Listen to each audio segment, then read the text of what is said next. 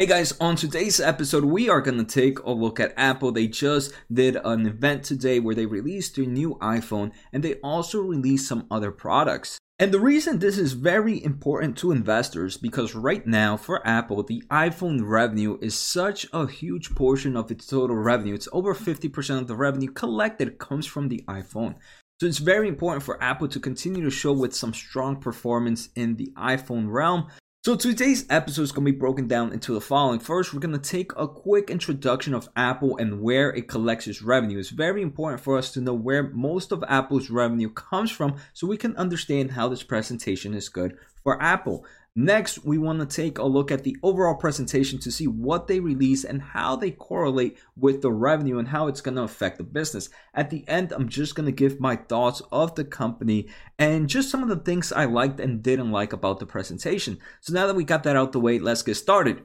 Like always, if you're new to my channel, if you're a long-term investor, if you like to learn about growth stocks, make sure to hit the subscribe button. To all my returning viewers, thank you so much for the support. It truly means a lot. Like always, if you ever want to get in contact with me, YouTube comments, Twitter, you can find me on Twitch, you can find me on my Discord channel, which is free to anybody that wants to join, or at josenaharo.com. Like always, everything I say here is just my opinions. I am by no means a professional, so make sure to talk to a financial advisor before making any financial decisions. Now that we got that out the way, let's get started.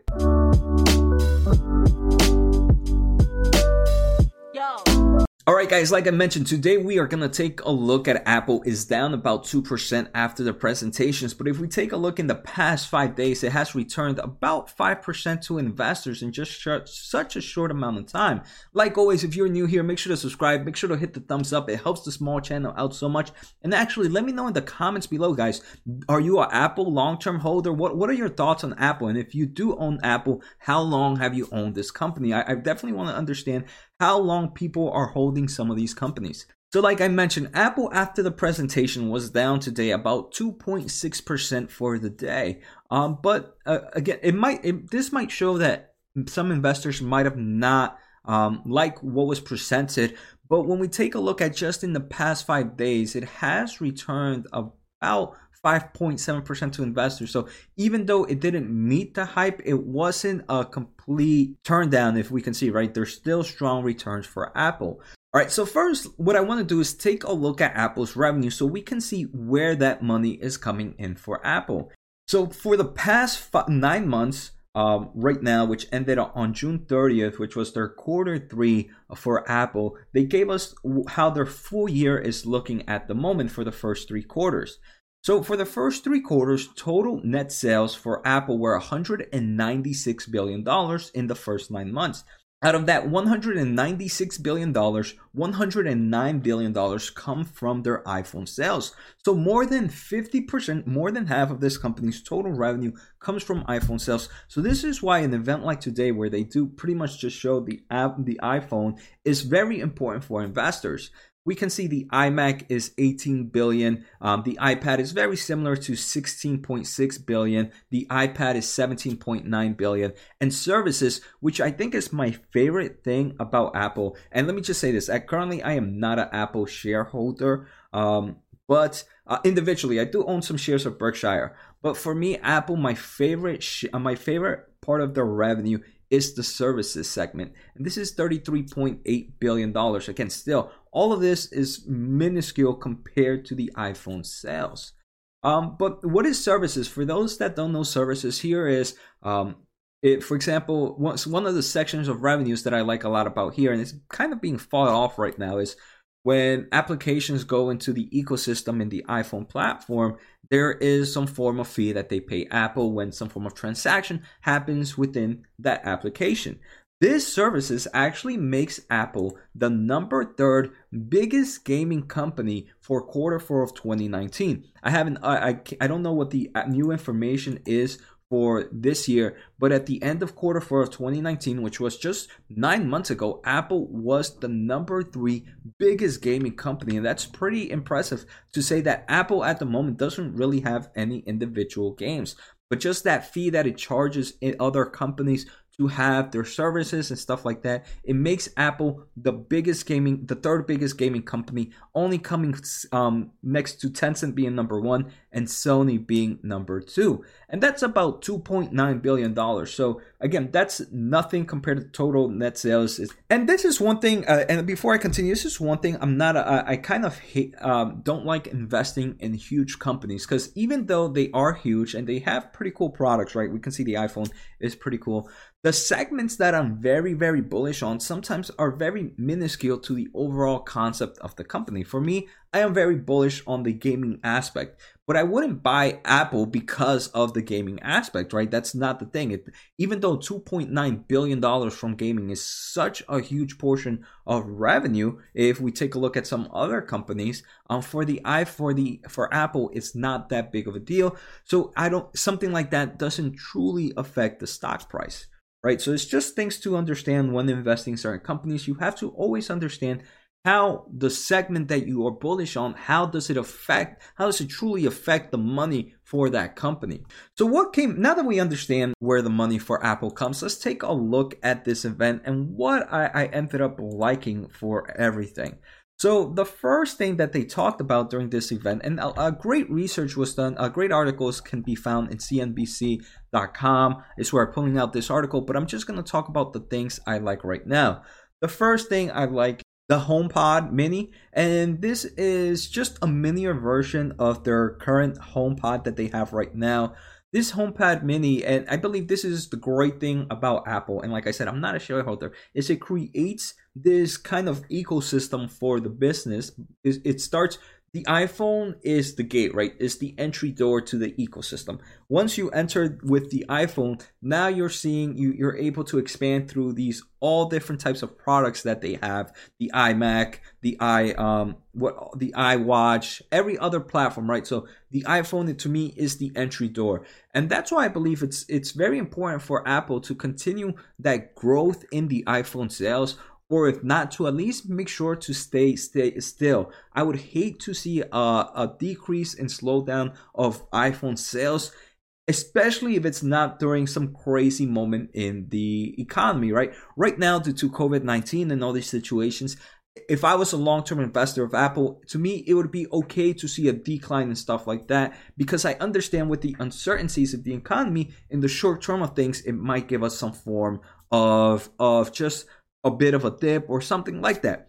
But in a normal economy, though, for me and Apple, one of the biggest red flags to me would be seeing a decrease in iPhone sales. Because it to me, since that is the entry door, it would affect the rest of the ecosystem. So the HomePod Mini is pretty cool. It's just a miniature version, cheaper than the HomePod. And they have cool features like, now if you interact this, if you have a house full of this, you can use this as an intercom. So again, it builds that ecosystem. The price for it is actually pretty cheap. It's about $100. The second thing they announced, pretty good, and we're going to talk about the iPhones later on, is something they're calling the Safe Mag. So the Safe Mag right now is Apple has now had the new iPhone 12 has a magnet on the back of the cell phone that allows, when you do charging or when you add any form of new accessories to your phone, they can actually match with that pretty well. So if we have any entrepreneurs watching this show right now, this is a great thing to actually start thinking about. Hey, what can someone like to have on the back of their phone? So if you guys start up a new business because of this, feel free to let me know, and feel free to send me some royalties for giving the idea. But on serious note, that is pretty cool. It's gonna allow smaller businesses to start creating some form of accessories that get to match up with these magnets. So that to me is a pretty cool thing. They also, the next one I want to talk about is Riot Games, and they're releasing a League of Legends, which is one of the most popular and most viewed games in the world, is coming to iPhone 12 later this year. This is one showing the strength of the iPhone, which is showing that, hey, you can play AAA games, you can play amazing games on this iPhone. And we can see big boys like Riot Games, which is owned by Tencent right now, is backing it up by releasing a really great game for it. Now, as an investor, this one gets me thinking. I am very big in the gaming industry, so it gets me thinking of how the world is changing, right? We're seeing the gaming industry becoming more mobile platform, entering that mobile platform. And by Riot Games having a game like this, I think it's just strengthening to me that concept that the gaming world is changing to more of a mobile platform world. And again, that should have investors thinking, hey, who are the best people to benefit from this change of market entering into the mobile world?